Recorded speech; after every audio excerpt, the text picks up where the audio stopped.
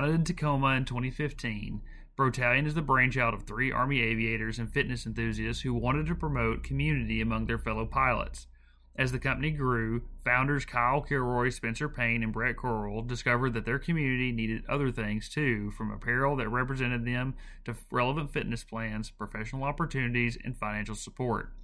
The Brotalion team created a podcast-driven mentorship program, a strong social media network, and tailor-made workouts. They also developed the Blue Skies Foundation, a philanthropic arm dedicated to providing post-mishap support for the Army aviation community and their families. Let's get after it. We have a professional obligation for the ethical application of force. You can have a growth mindset where you're always achieving for better. This is about us, about our guard, our reputation. We are all in this together. Outthink, outmaneuver, and outfight the enemy. If you wage war, do it energetically and with severity. This is the only way to make it shorter and consequently less inhumane. All right, thanks for joining us again for another episode of the Raven Report podcast. I'm Chaplain Sanders, and I have some very interesting folks here with me today. Payne, why don't you go ahead and introduce yourself? You should be the most familiar to people that may be listening. Hi, I'm Spencer Payne, co-founder of Brotalion and the Brotalion Blue Skies Foundation. Really appreciate you giving us the opportunity to come chat today, man. Yeah, absolutely. Nick, go ahead. Hey, I'm Nick Yates. I am our director of media, but work a lot in the operational side. And I've been with Brotalion in one capacity or another since 2019 now. Yeah, so been doing it for a little bit. So how long has Brotalion been around? I mean, it all started with a group chat, quite honestly. Our first duty station after flight school, myself and Brett and a couple other buddies were just sort of gravitated toward each other. We all liked the same stuff, which was basically like flying, working out, and drinking beer on the weekend. And our leadership nicknamed us the Brotalion. And that was the name of our group chat, where we made plans and bitched about work and whatever else. And that was kind of the origin of it. One day we were all doing one of the set activities, drinking beer, watching football, whatever. And I think it was Brett. He was like, hey, Brotalion's actually a really cool name. We should make like a tank top or something to work out in, just like for ourselves, just, whatever, do something. And so we had a friend who was a graphic designer, and she sketched up some stuff for us. And like, we made a couple t-shirts, and a couple people saw them and liked them. And we're like, okay, that's kind of cool. Maybe there's a potential there. And so as that idea grew and a couple more people were like, oh, that's kind of a cool design, we like that, we said, why don't we just go ahead and incorporate and like trademark the name just in case. And so we did that in 2015. But we really didn't start like trying to grow the business or anything until way after that. It really just started with social media. That was early on in the Instagram days, before you have all like the high production value stuff that you see today. It was like, hey, look at me on Friday, I cooked this steak, and like a picture of your plate, right. And so I say that to point out that like there wasn't a lot of aviation content on Instagram. And so that's how we really started to grow sort of the community and the tribe, was just pictures of, at that time, really just ourselves, like going out and flying and messing around with helicopters and stuff, and started to grow, and other people would send us our stuff and we would share it. And that's, what grew the social media. And then we just sort of recognized an opportunity. It was like, we don't have anything to wear that was like, hey, I'm a pilot and I'm proud of it, so to speak. Everything was like super serious or just kind of cringy with regards to how we typically operate as pilots. We just kind of maybe perhaps have a different mentality than some other folks, and just didn't feel that we had anything that represented our passion for flight and stuff. And so that's how we started doing like, okay, well, let's, figure this out and start doing some t-shirts and stuff. And, fast forward a few years, it's grown immensely since that. And we do custom apparel and stuff as well for military and law enforcement organizations and stuff as well. And, the for-profit is a whole, the not-for-profit is a whole other beast in addition to that. So I don't want to like ramble for too long. I can talk about this stuff in as much detail and as length as you want, or, I don't want to mess with your flow or how much your listener base wants to hear, but yeah, it's interesting on multiple fronts because, So we don't have anybody that can really talk aviation very well. So that's interesting. The other kind of part of it is that y'all are social media based, and we've recognized that social media is really good for a lot of things. Recruiting being one of the big ones. Oh, yeah. And then also for just professional development. And so we've had some really good talks on here with some pretty heavy hitters that are just kind of explaining like the way they see things from their point of view. So knowing that background, it's pretty interesting. So that so you have how many people kind of just get started on the group chat? Yeah, I mean, the group chat was just how we got the name. As far as the company, when we incorporated, there was 3 of us as far as like equity holders in the business. Now there's just 2. Nick was actually our first full-time employee that we brought on outside of me and Nick, which was a really incredible experience to be able to like reach out to a friend and a member of the team as he was transitioning from the Army and be like, hey, do you want to come work for us? And like, we're a lean startup, so we're not exactly like rolling in it by any means, but afford him like the ability to eat. It's a really cool experience to be able to like help provide that for somebody. And that's, one of our big goals as we continue to grow and scale is to help recruit other people from the community, in particular aviation, because that's our roots and the community that we serve, and be like, hey, if you're done flying or fixing aircraft and stuff, hopefully we can find a place for you here on this team.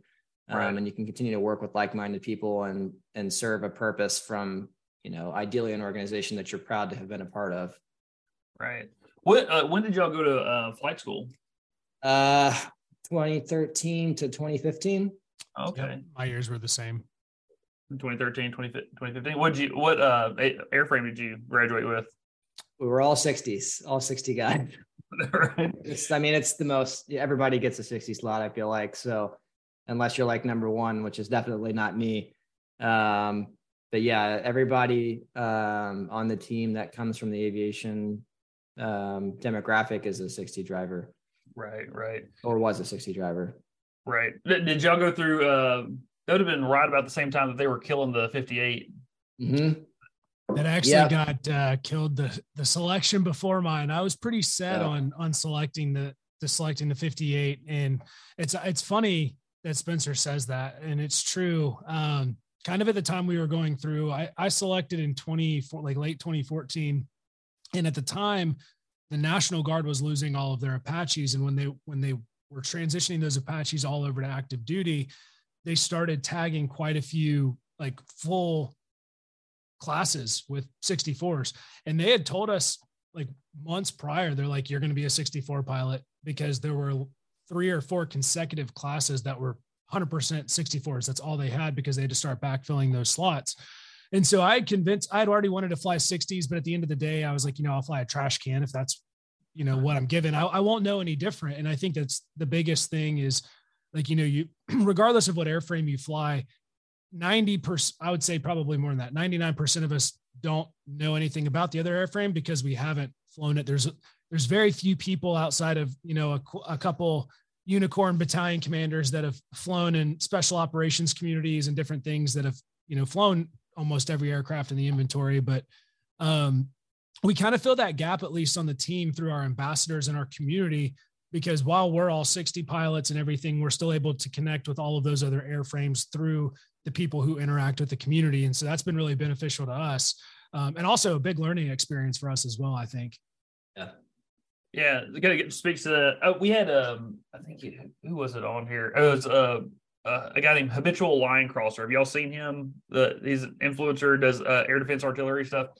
Anyways, he was on and he was talking about how social media had actually made him network out beyond kind of like the silo of the Army that he was in. And because of that, he'd actually learned a lot and was able to help other people learn a lot. Because there's like, I was a 58 crew chief, infantryman turned chaplain. And so like I know those worlds, but I knew nothing about air defense artillery. And so that was really, really interesting. So it's kind of interesting to see you guys kind of having the same experience, but cross airframes. Yeah. So if you speak to more of that, I mean, like, cause I see on your page, you've got like, even foreign militaries that are, showcased on there, which is pretty interesting. Yeah, man. I mean, social media for all the negative light and stuff that it gets. And I by all means, I have plenty of issues with it myself. It's a necessary beast in these days, but there's still a lot of value in it as well. And you want to talk about like the network, and Brett's the other founder, and he does all our sales and marketing and runs the social media page and stuff. So if you're, interacting with the Instagram page, it's him that's responding to your DMs and stuff. And I did my last rotation when I was on active duty, I did a BAO job at 7th Group. And the biggest thing that I did was like get those guys aircraft for whatever type of training events and stuff they had coming up. In particular, they struggled with it down there because they didn't have an Army installation where they had a cab that they could foster a relationship with. It was an Air Force base, and working with the Air Force is a pain in the ass. So I would reach out to Brett and like, hey, dude, you know anybody in the National Guard, like in Florida or surrounding states and stuff? And he would shoot me contact information and stuff. And it turned into a network of people that I could be like, hey, we'll pay you money, TDY stuff. You can come down here and, fly some group guys around so they can help them get after their training quals and stuff. And so it was cool to be able to leverage, the network that was built through social media and people interacting and, sharing information and stuff over a common interest. Yeah, that is pretty fascinating. So like, we have several company commanders that are pretty, they're very aviation friendly. We try to do as many like air assaults and stuff as we possibly can. If you were from coming from that perspective, if you were to speak to them on how to engineer training plans to not only include aviation, but also include it in a way that's relevant to what we think the modern battlefield will look like, what the next flight would look like. I'll let you take that one. Yeah. So it's actually a really good point, and it's something that, a little bit of my background. I spent 5 years at Fort Bragg in an air assault company. And then when I came to originally Fort Campbell, I was in the command and control company, or VIP, whatever, but we very rarely, I should say, did that. Most of the time we backfilled and still did assault missions. But what I would say is if you're that company commander or even a battalion S3 or in the 3 shop and you're trying to get aviation involved, probably the first step is one, every unit has a different, mission approval process in terms of how that unit reaches out, the channels that it has to go through. At some bases, it goes all the way up to division and then all the way back down. And then, the aviation brigade decides who gets it, whatever that might be. But as soon as that unit identifies that they want to do that, put in the air mission request. Once you have that air mission request, instead of what we see most often is you have, there's the whole planning process, and we don't have to dive into that. But what ends up happening is we abbreviate it because everybody's busy and everybody has, on the aviation side, we've got on any given week, 2 to 3 AMRs, or over the course of a month, just, exercise after exercise. And on the ground side, it's no different, whether it's ranges or whatever other things are going on. And very seldom do we make the time to get together and not just plan what we want to do, because honestly, I hate to say the easy part, but on both sides, once we're to that point, most of the big planning's done. The ground side did their ground tactical plan. Cool. We know that they're probably going to be on a training area that's pretty small. So for us, it's not difficult. But what's difficult is when we try to take those same practices and go to a CTC rotation or go overseas to do it in an environment that is not the back 40 at the base that we're at. And so probably the most successful thing I saw has been, and actually it's been at both places, but it started, or at least the first time I experienced it was at Fort Bragg. And they actually had an air assault planners course where they would take, everybody from squad. I think the lowest was about a platoon sergeant, somewhere in that experience level, up through platoon leaders, company commanders, and really the people who honestly, the best people to have there are those S3 airs and those assistant S3s who are probably the ones actually doing a lot of the battalion level planning. And they sit down with, pilot and commands and people at the aviation unit for 3 days or 4 days or however long that, that course might be blocked out for. And it's a deep dive into the reality of, that air assault planning process. And I think that the biggest thing that, and we're guilty of it in aviation. A lot of times we'll send junior people to the meetings because all of your senior pilots are tasked out with whatever jobs they have. And that's probably the completely wrong answer, because a lot of the times, while it's important for those junior guys to learn how to teach what we do, they may not always have the right approach or just the knowledge base yet in their careers to be able to effectively advise people who are creating those plans on how we should be doing it that actually translates to the real operational environment. Because, and I won't dive too far down the rabbit hole. There's so many things that we do in training, like 10-ship air assaults and all these massive things that when we actually look at, a modern day environment, we probably wouldn't be doing in the same way that we're doing it at home. But the only way to really affect that is to have, your right people. So honestly, if I was a company commander doing that and I'm interfacing with an aviation unit, I would ask to talk to a senior IP and their aviation mission survivability officer and get advice from those two people on, hey, how do we create this training plan so that it is the most realistic training plan as we would actually be operating if we ended up over in Eastern Europe or, a near peer type of environment, which is what we're looking at. That would be my piece of advice to them. I think that's really good because I didn't realize how different the planning processes were until I became, a battalion staff officer in an infantry battalion after having grown up in aviation primarily. I mean, I did a time in infantry, but I was a team leader, like just out in the field doing the thing. And I remember aviation, it was like, here's the, we got to go here, we have to do that. And it's just very linear. Whereas with the whole MDMP cycle that a lot of the infantry guys get into, it's a lot more detailed. And there's a lot of assumptions that get made because they're all infantrymen. So they don't know a lot of things that are going on. So they just kind of assume that like, oh, well, this terrain would be good for this, or this terrain would be bad for that. And I even saw that there are past drill. They're looking at like, okay, if we're, fighting whatever make-believe country we're calling it now, but it's supposed to represent China, like this is how things are going to go. And then there was a point where they started to talk about, using aviation assets in there. And you started to see a lot of, I don't want to say ignorance. It's not, that's kind of has a negative connotation, but just like people just don't know. They've never worked around helicopters before. Yeah. And so having somebody like that you could call up and just kind of talk to, like, this is what we're thinking about doing. What do you think about that? Would probably be really, really beneficial, I would think. Yeah, absolutely. I mean, it's relationship based is always the best way to start something. I would say too, because you're in the Guard, right, Brandon? Yep. Yeah, so aviation in the Guard is a way friendlier beast than working with an actual cab on the active duty side, because it can be significantly more relationship based. So if you get the right contact information from a warrant or a PL or a company commander, whatever in the Guard, you can pretty much coordinate directly with them.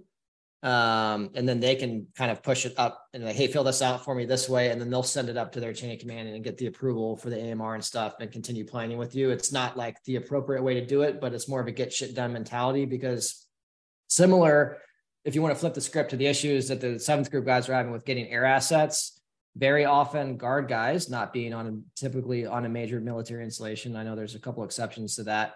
They have difficulty getting good ground customers. And so there's value in us being able to go through that 96-hour planning process with the ground force commander and talk through the different briefs and stuff that have to occur and everything. So that's value that you're able to provide to them. I'll say one thing I know, and I'd like to preface this too, like Nick is really the aviation professional in the room. I had limited experience at like an actual operational unit level. But one thing that I witnessed when I was flying a little bit, and then you'll hear guys talk about too, is like, to be beneficial for the guys flying, it can't just be a joyride, because we get what's beneficial for us is working through our planning process, doing a couple of those key briefings, and then ultimately managing that flight and managing that time on target so that we can get guys practice, so that we can train up new PCs so that they can get used to doing that in the flight lead and the AMC type positions. And if the PZ is 3 doors down from the LZ, I can't manage a flight of 4 aircraft and get there plus or minus 30 seconds because I could walk over there in 20 minutes or whatever. And so that's some of the knowledge I think that would be beneficial for educating like junior leaders on the ground and stuff. It was like, and I understand you can often be hamstrung with, if you're doing it on the installation, you only have so much real estate to work with. But I mean, you can get creative and stuff too. There's all sorts of little airports and stuff outside the base that they can go, hey, you know what? I know it kind of sucks, but you're infantry guys, and that's part of the deal. We're going to bust your ass out there, and you're going to stage out there for the PC, and the helicopters are going to come out there and pick you up, and then they'll fly you back to your LZ on the installation. creative thinking and stuff like that, so that we actually get the ability to manage at least, 30 to 40 minutes of flight time with some different things that can be injected on there to get there on time is what's beneficial for the pilot side of the house. And it's not an ignorance thing. Like, you don't know what you don't know. And I don't know really what the right answer is to bridging that knowledge gap, but I think you could tie it back to relationship bases. And like, once you find somebody like Nick was talking about, like a senior IP or an AMSO or whatever, just be candid with them and be like, hey, we want to get aviation training for our guys. What do we need to do to make sure that you're getting value out of the exercise? Instead of being like, hey, we want you to do an air assault so we can get our guys to go from point A to point B, because we all know it's just going to be a joyride. And like, you guys will have a good time and we won't necessarily get any great training value out of it. That makes sense. So like, can you tell us like what, like when you're talking about like trying to get training value for your pilots, for your crews and things like that, what are the things that are hard for them to get? Like, what kind of value can we bring to the table to basically sell ourselves to the aviation guys to make us a good ground customer? So what I would say is, when you look at the air assault planning process, I mean, from a pilot perspective, most of the time the pilots are expecting to show up to that initial planning conference with and they don't expect to come out of it with much of anything other than like a general number of people, kind of what the ground customer wants to do. But in all reality, if the ground side takes the time to identify like the whole scenario, or at least a framework of the scenario they want to work through, and an often overlooked component, especially when you're talking maybe a platoon or a company size, is they never go talk to the S2 like at all. And for us, especially with so much emphasis, and I'll preface this with saying, us operating in a near peer environment, like let's say China or the equivalent, is a beast that we are still working through how that's going to work and what that really looks like, because it totally changes the game in terms of the distance that we'll have to travel, the enemy that you're facing, their capabilities, all of that. And most of the time at a ground battalion, like, a ground unit, your S2 obviously is going to have at least a little bit more knowledge than a lot of other people. And if they don't, they have the tools to be able to attain that knowledge. And so then what you get is, honestly, and it really benefits both sides. You're going to come out with a better, a battalion S2 shop that is supporting their companies, which is their job, as well as a battalion S2 that now understands the needs of aviation and the things that aviation is going to be looking for, which is that's why I mentioned the AMSO or an IP or someone a little bit more senior. They can go sit down with a platoon leader or a company XO along with that S2 and be like, hey, these are the things that I need to know to be able to effectively do my job.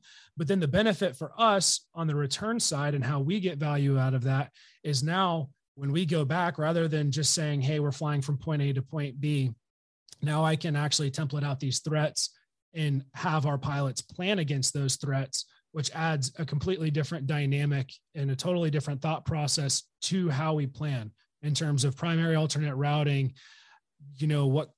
whether you're using emissions control and radio, like all of that now comes into play. And so a lot of times what we see is a kind of a generic, if you fly under 100 feet, you're clear of anything. And that's the S2 brief. And it's not very conducive because it doesn't force planning on the aviation side. So, I think really those are the big components in what we look at to gain something out of it is, length of flight, enough time to be able to effectively work through an actual scenario, but then is, a good templated scenario. And it doesn't have to be anything crazy, because even on the pilot side, even, at Fort Campbell, home of air assault and all this stuff, like, you still have to do a crawl, walk, run, because it's a whole nother component that a lot of times builds discussion in the cockpit as to, okay, well, why are we doing that? Or why are we not doing that? And that's where you really start to gain the aviation side. And then the other big component of that, when you start to add links to the flights, even if you're going,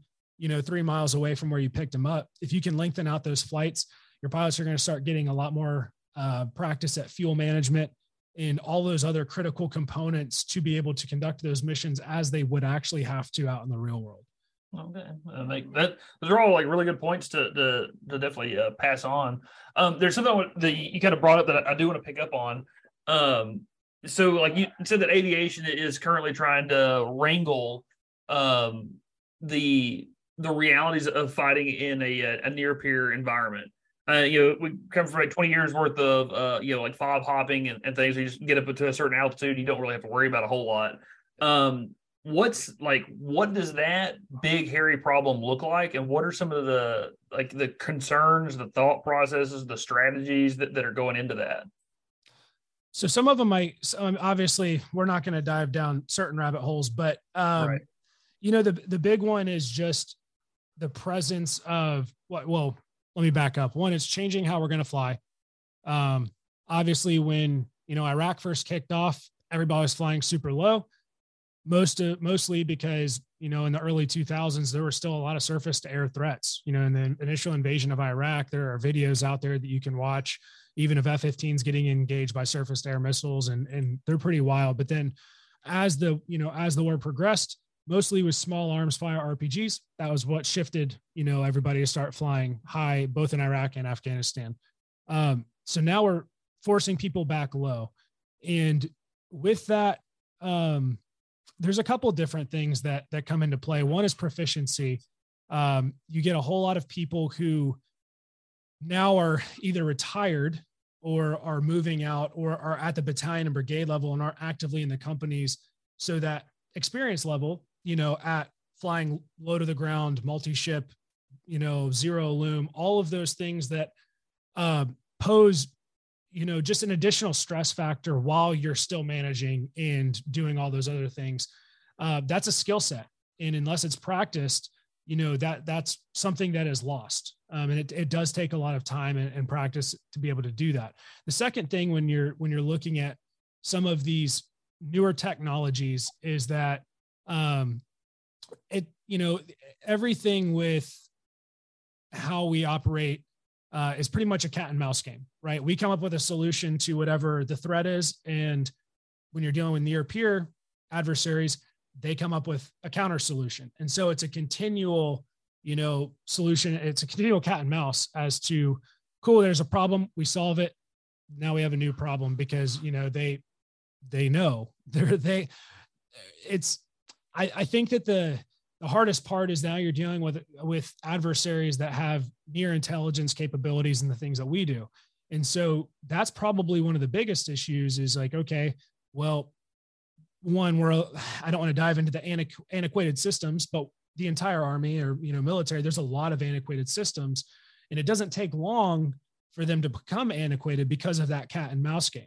And so then you're having to wait on the new technologies to come out that can assist us. And it's kind of that continual process of, okay, well, we can come up with X, Y, or Z maneuvers that may or may not, be successful. But the reality is that we can test things all day out at China Lake, but we can't necessarily replicate the exact situation that we might find ourselves in whatever, environment that we might be in, whether that's a mountainous environment in Asia or back into a desert. Like we don't know. And so those are the problems that you're working through is,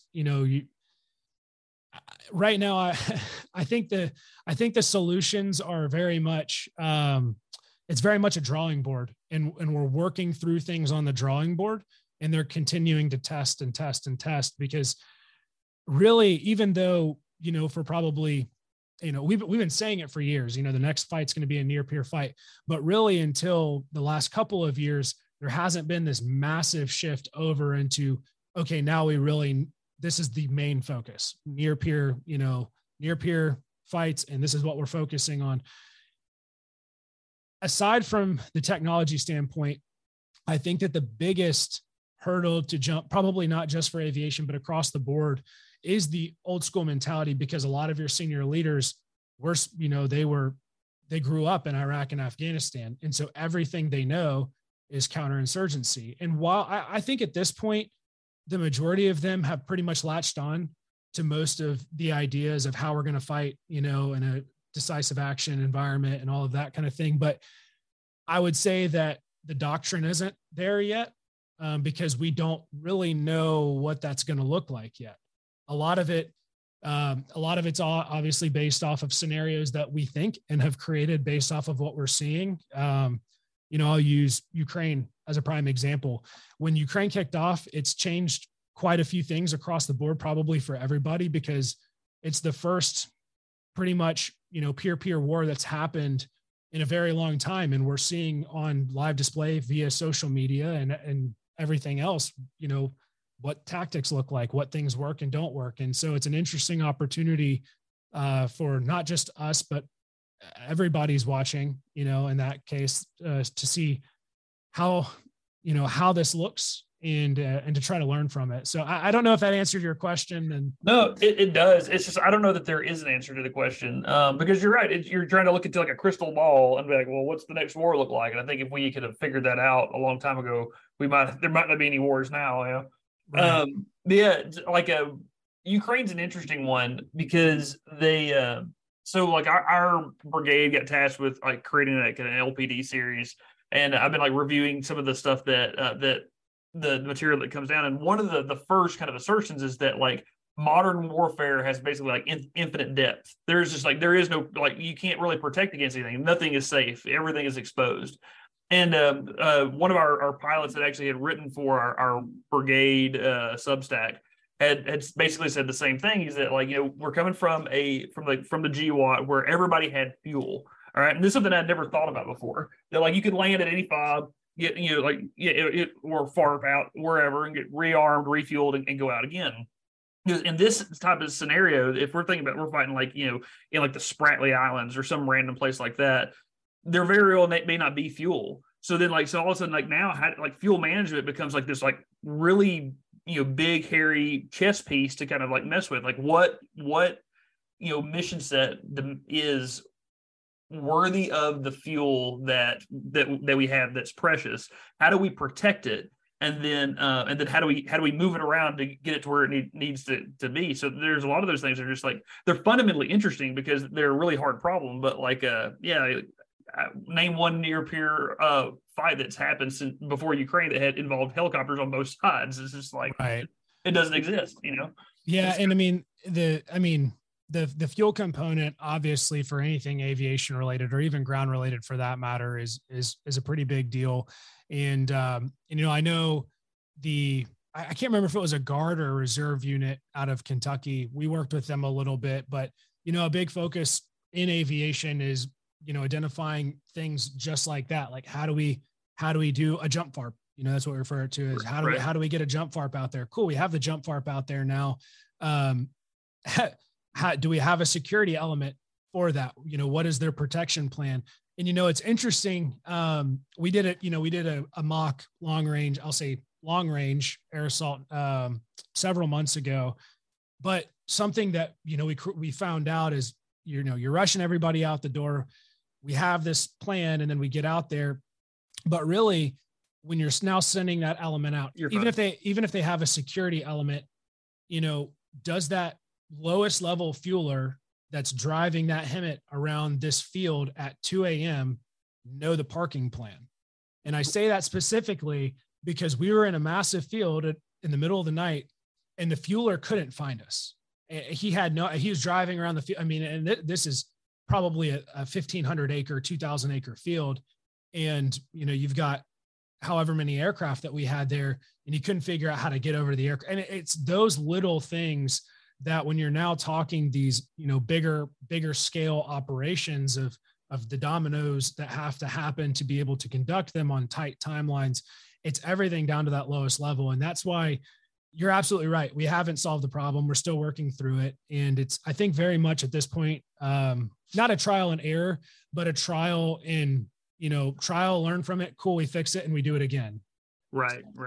No, yeah, I think that throw the spaghetti against the wall and see what sticks, and then try again. Kind of, that it's just it's agile manufacturing, agile, creation, like kind of mentality.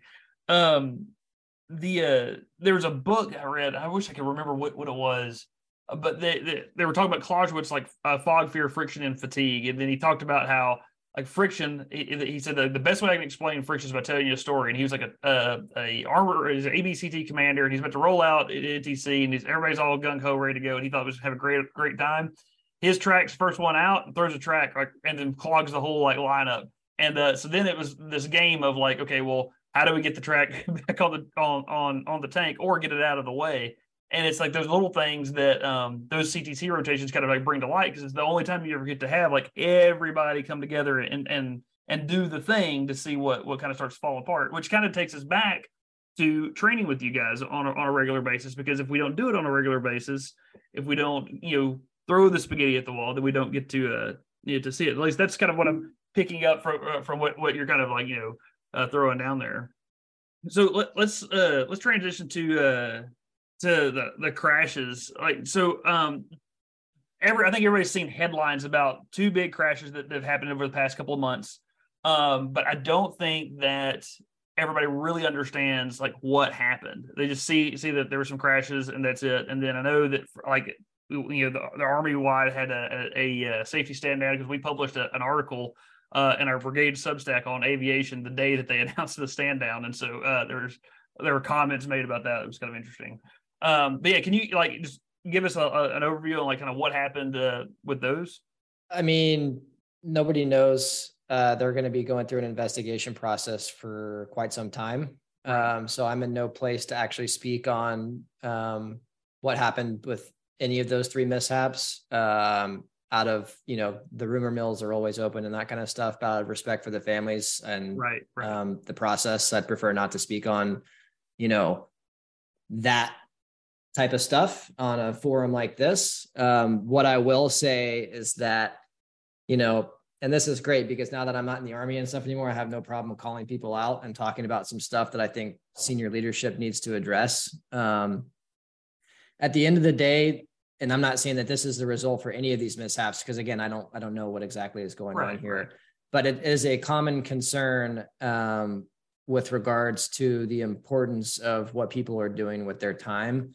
The Army has changed so much, even for like the short 8 to 10 year period that I was on there, with like, what are we focused on? Because certain professions like aviation require, Nick already talked on this earlier in this episode, an immense amount of proficiency.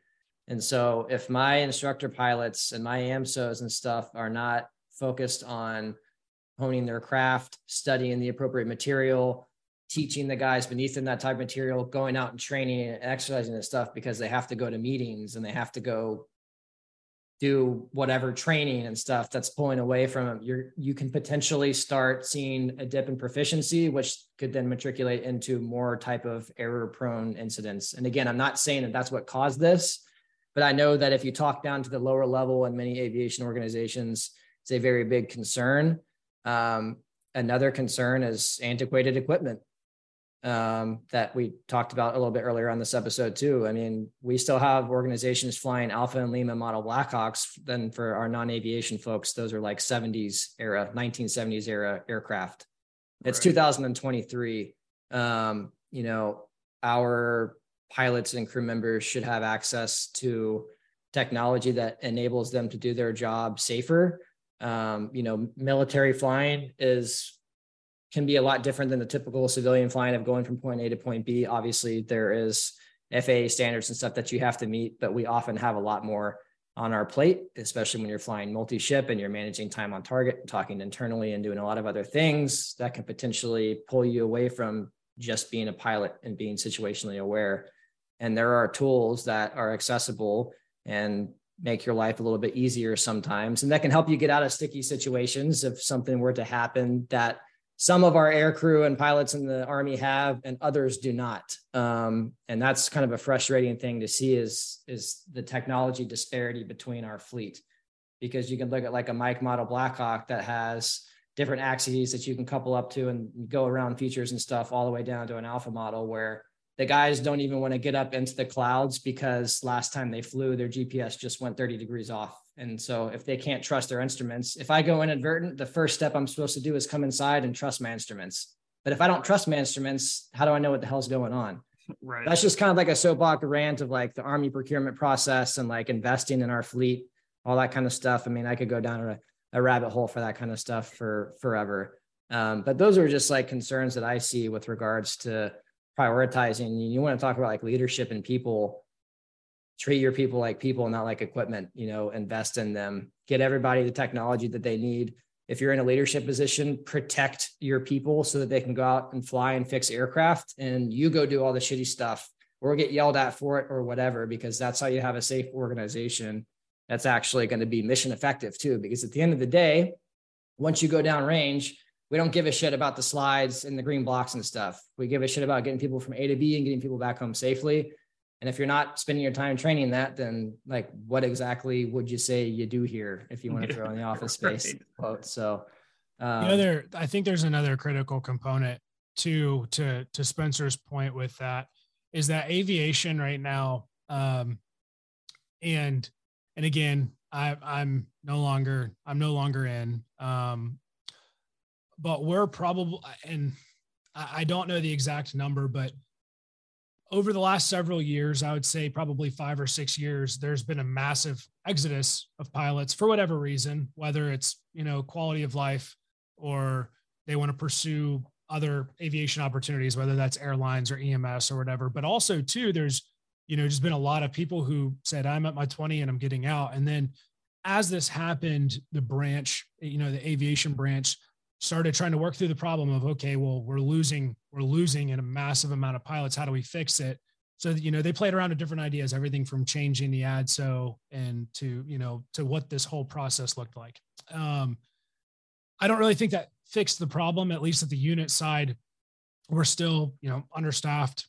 Everybody's task saturated. And not to say that is aviation centric, because I think that's probably across the Army. I mean, it's all over the news. You've kind of mentioned some stuff. I mean, it's no secret that the Army's recruitment numbers are, significantly low. All of that stuff plays into an exhausted force. And so what happens is that because, everybody's facing, the manning issues, commanders tend to rely on people who, and it's not just commanders, it's leaders in general and people. We rely on people who we know are going to get the job done. And so what ends up happening, and it's any community, if you're in that leadership role and you know that you need something done, you go to those specific people. So the result of that is now you've got people who are just completely exhausted. And couple that with, we're at quote unquote peacetime.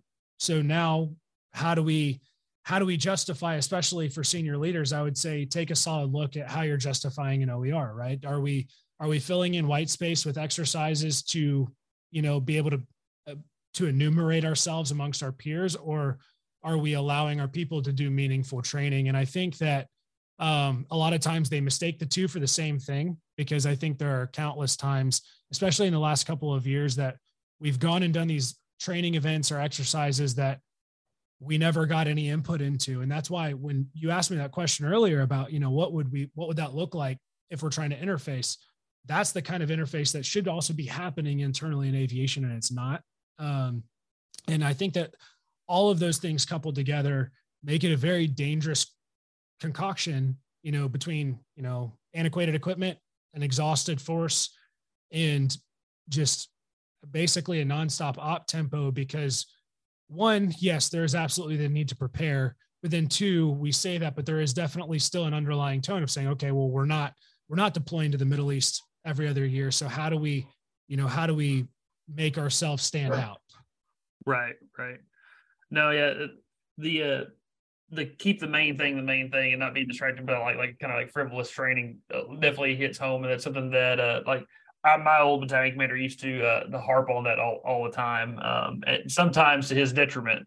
But that's kind of what it would take sometimes to make sure that we didn't get distracted with things that we shouldn't be distracted with, and that we kind of like kept our eye on the ball for sure. So that definitely makes a lot of sense.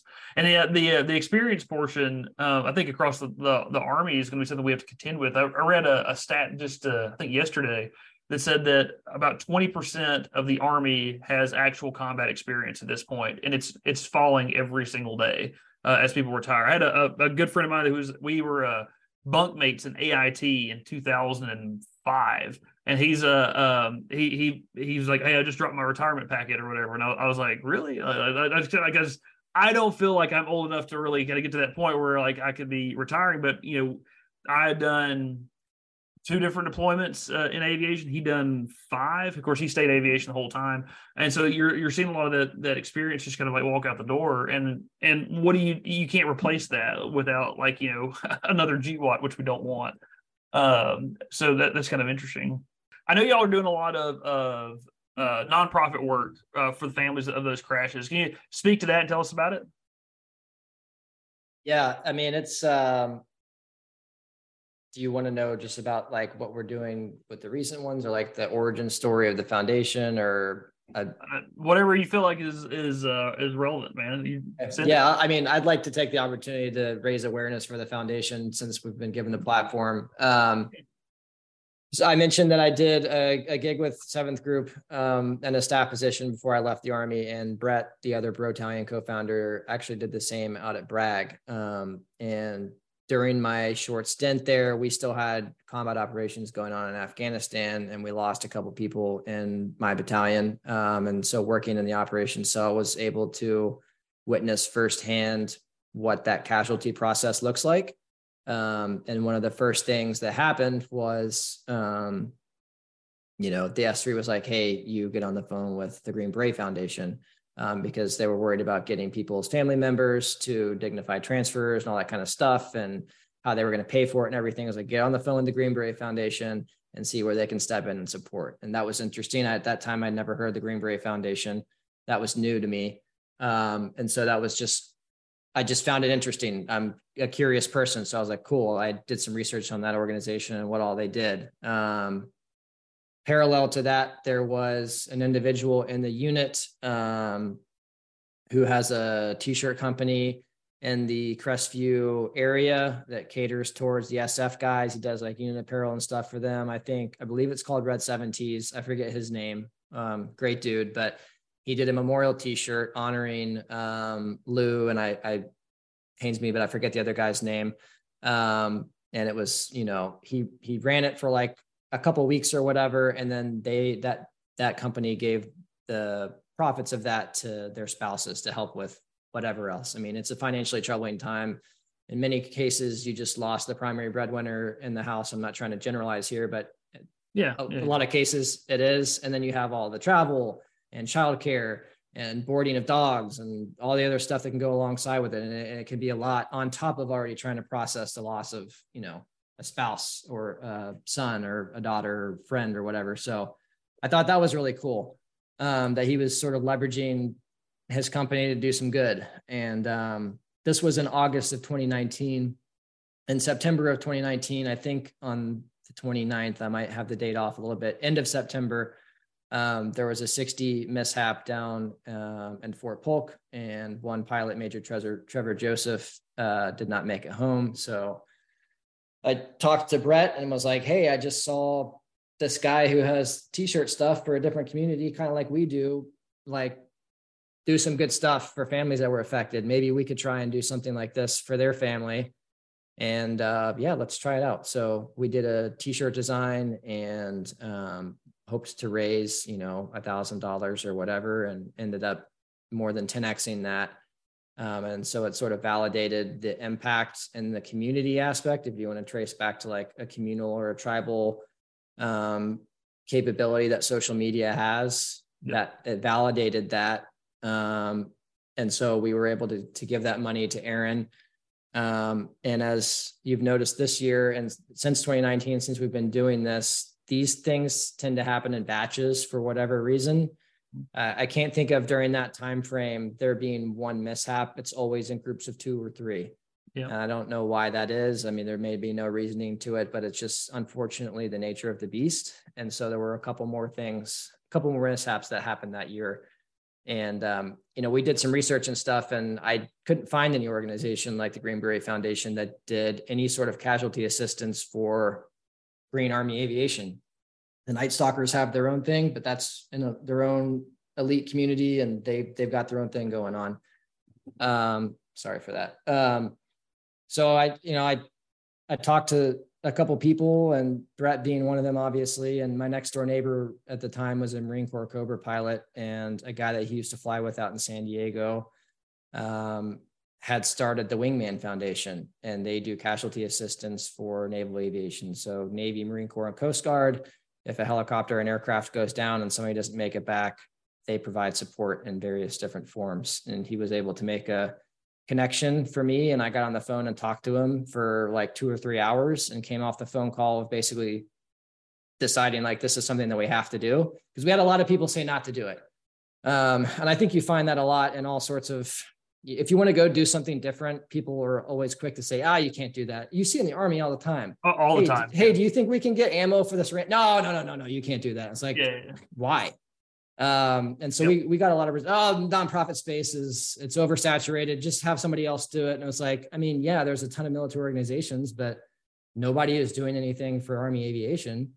Why shouldn't it be us? And so we kind of said to you on that, and leveraged some connections we had. And that was what started the nonprofit. So, it took a while or whatever, but we got legalized and incorporated in 501c3 status. And I think that was officially June of 2020. So we had kind of been operating some nonprofit type stuff before then, but not necessarily having the tax exempt status. Doesn't matter. The mission never really changed, but now we actually have the 501c3. And I think there can be a little bit of confusion between the two. There's two separate entities. Obviously, it shares the name Brotalion because it's the same individuals that run the for-profit that also volunteer their time to run the nonprofit. So that's sort of a long-winded story on the origin story of the Blue Skies Foundation. We're an all-volunteer organization that provides assistance to the Army aviation community after Class A mishaps. So National Guard, Reserve, active duty, it doesn't matter which component. If a helicopter or airplane goes down and somebody doesn't make it home, we step in and we provide immediate casualty assistance via a $2,500 check or deposit, whatever method works best for that family, to help with some of those aforementioned expenses that can occur, like lodging and travel and childcare and et cetera. And then we fundraise on behalf of that family for 1 month, essentially about a 1 month period from the date of the mishap, and then grant all that money to the families. So that's what we do. We're a junior organization. We've only been around for a couple of years, but we've grown a lot, and it's a very rewarding thing to do, especially, for myself, not being involved in the community anymore, being able to give back to it is a special thing. Because, I wouldn't be where I am today if it weren't for that community and the people that I met in it. So it's, it's our way to leverage the tribe that we've built for good, essentially. I think something super cool about the military is that you don't see people leaving Walmart and making Walmart foundations, but you do see people leaving, the military and then making various foundations to help people back in the military. So despite all of its, all the struggles that we have and all the gripes that we may have, there's still like something really, really positive in that for sure. I think it's super cool that you're doing that. How can people like find you, connect you, help get involved? Yeah. I apologize for the URL. I know Nick loves to give me a hard time about this. It's the BrotalianBlueSkiesFoundation.org. So when you're typing it out, it can be a bit of a beast. We're on all social media platforms. So if you go to Instagram and you go to, I believe it's blue_sky_foundation. You can find us there. We have a link tree that can take you right to the website, or directly to donation links for the current fundraiser for the Arctic dust-off mishap that went down earlier out in Alaska. Quick links to Memorial Apparel, which is a method of fundraising for those families that we utilize Brotalion putting together. You can also go to Brotalion, and in the link tree, there will be a link to the Blue Skies Foundation in there as well, if that's easier than typing in 40 different words in your browser of choice. But yeah, again, it's the BrotalianBlueSkiesFoundation.org. If you have questions, there's a contact form on there. You can reach out to our team. Somebody will respond. probably will be me. We're very transparent. All of our financials are posted on there, determination letter, things like that. We take transparency very seriously and want to ensure that like our donors understand where their money is going and, you know, our mission set. So always happy to answer questions for people that are stumbling upon us and wondering what it is that we do. We hope that it's very evident, you know, on the website and stuff, but always happy to answer questions and explain ad nauseam in detail what it is that we are accomplishing and plan to accomplish.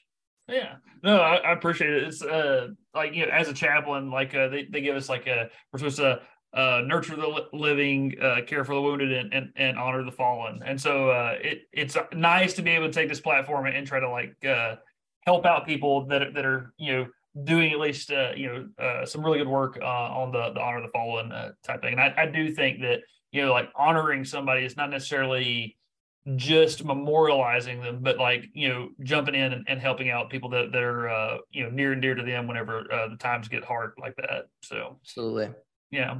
Well, guys, thank you so much for being on. I know we're right at about an hour. I don't want to you know, mess up your schedules any more than we already had. But I appreciate you and the information, especially giving our guys a perspective on what an aviation unit is looking for in scheduling training, because I'm pretty sure that we need to incorporate you guys as much as we possibly can going forward. Yeah, man. You may kill me for saying this, but you can always DM the Brotalion Instagram page and we can potentially connect you with people too. Like, you know, hey, my name's, you know, LT so-and-so. I'm at this military installation or this guard unit. And like, we are having difficulty getting contact information for aviation. Like part of what we do is liaise and connect people and, you know, bear with the response time because we get a ton of DMs and I say, Brett manages it all. He will get back to you at some point, but you know, anything that we can do to help the community out. And if that's going to potentially get better training value down to like, you know, the company and platoon level for aviation, happy to connect people with the right folks. So you may hate yourself for saying that, because like I know like our guys they have a flair for coming up with some ridiculous things. So you might get a lot of DMs after this goes off. Yeah, we'll see. But yeah, it's thanks again for giving us the opportunity to come on and talk about the foundation. It's near and dear to our hearts, and it's the ultimate purpose for everybody involved in Brotalion. So anything we can do to promote it is always greatly appreciated. Yeah, I'll leave it at that. All right. Well, thanks, guys. Hey, thanks, brother. So much. This has been the Raven Report Podcast, the official podcast of the 81st Stryker Brigade Combat Team. If you're interested in seeing if you have what it takes to join our team, go to our Instagram and click the link in the bio. Click the join link and connect with us.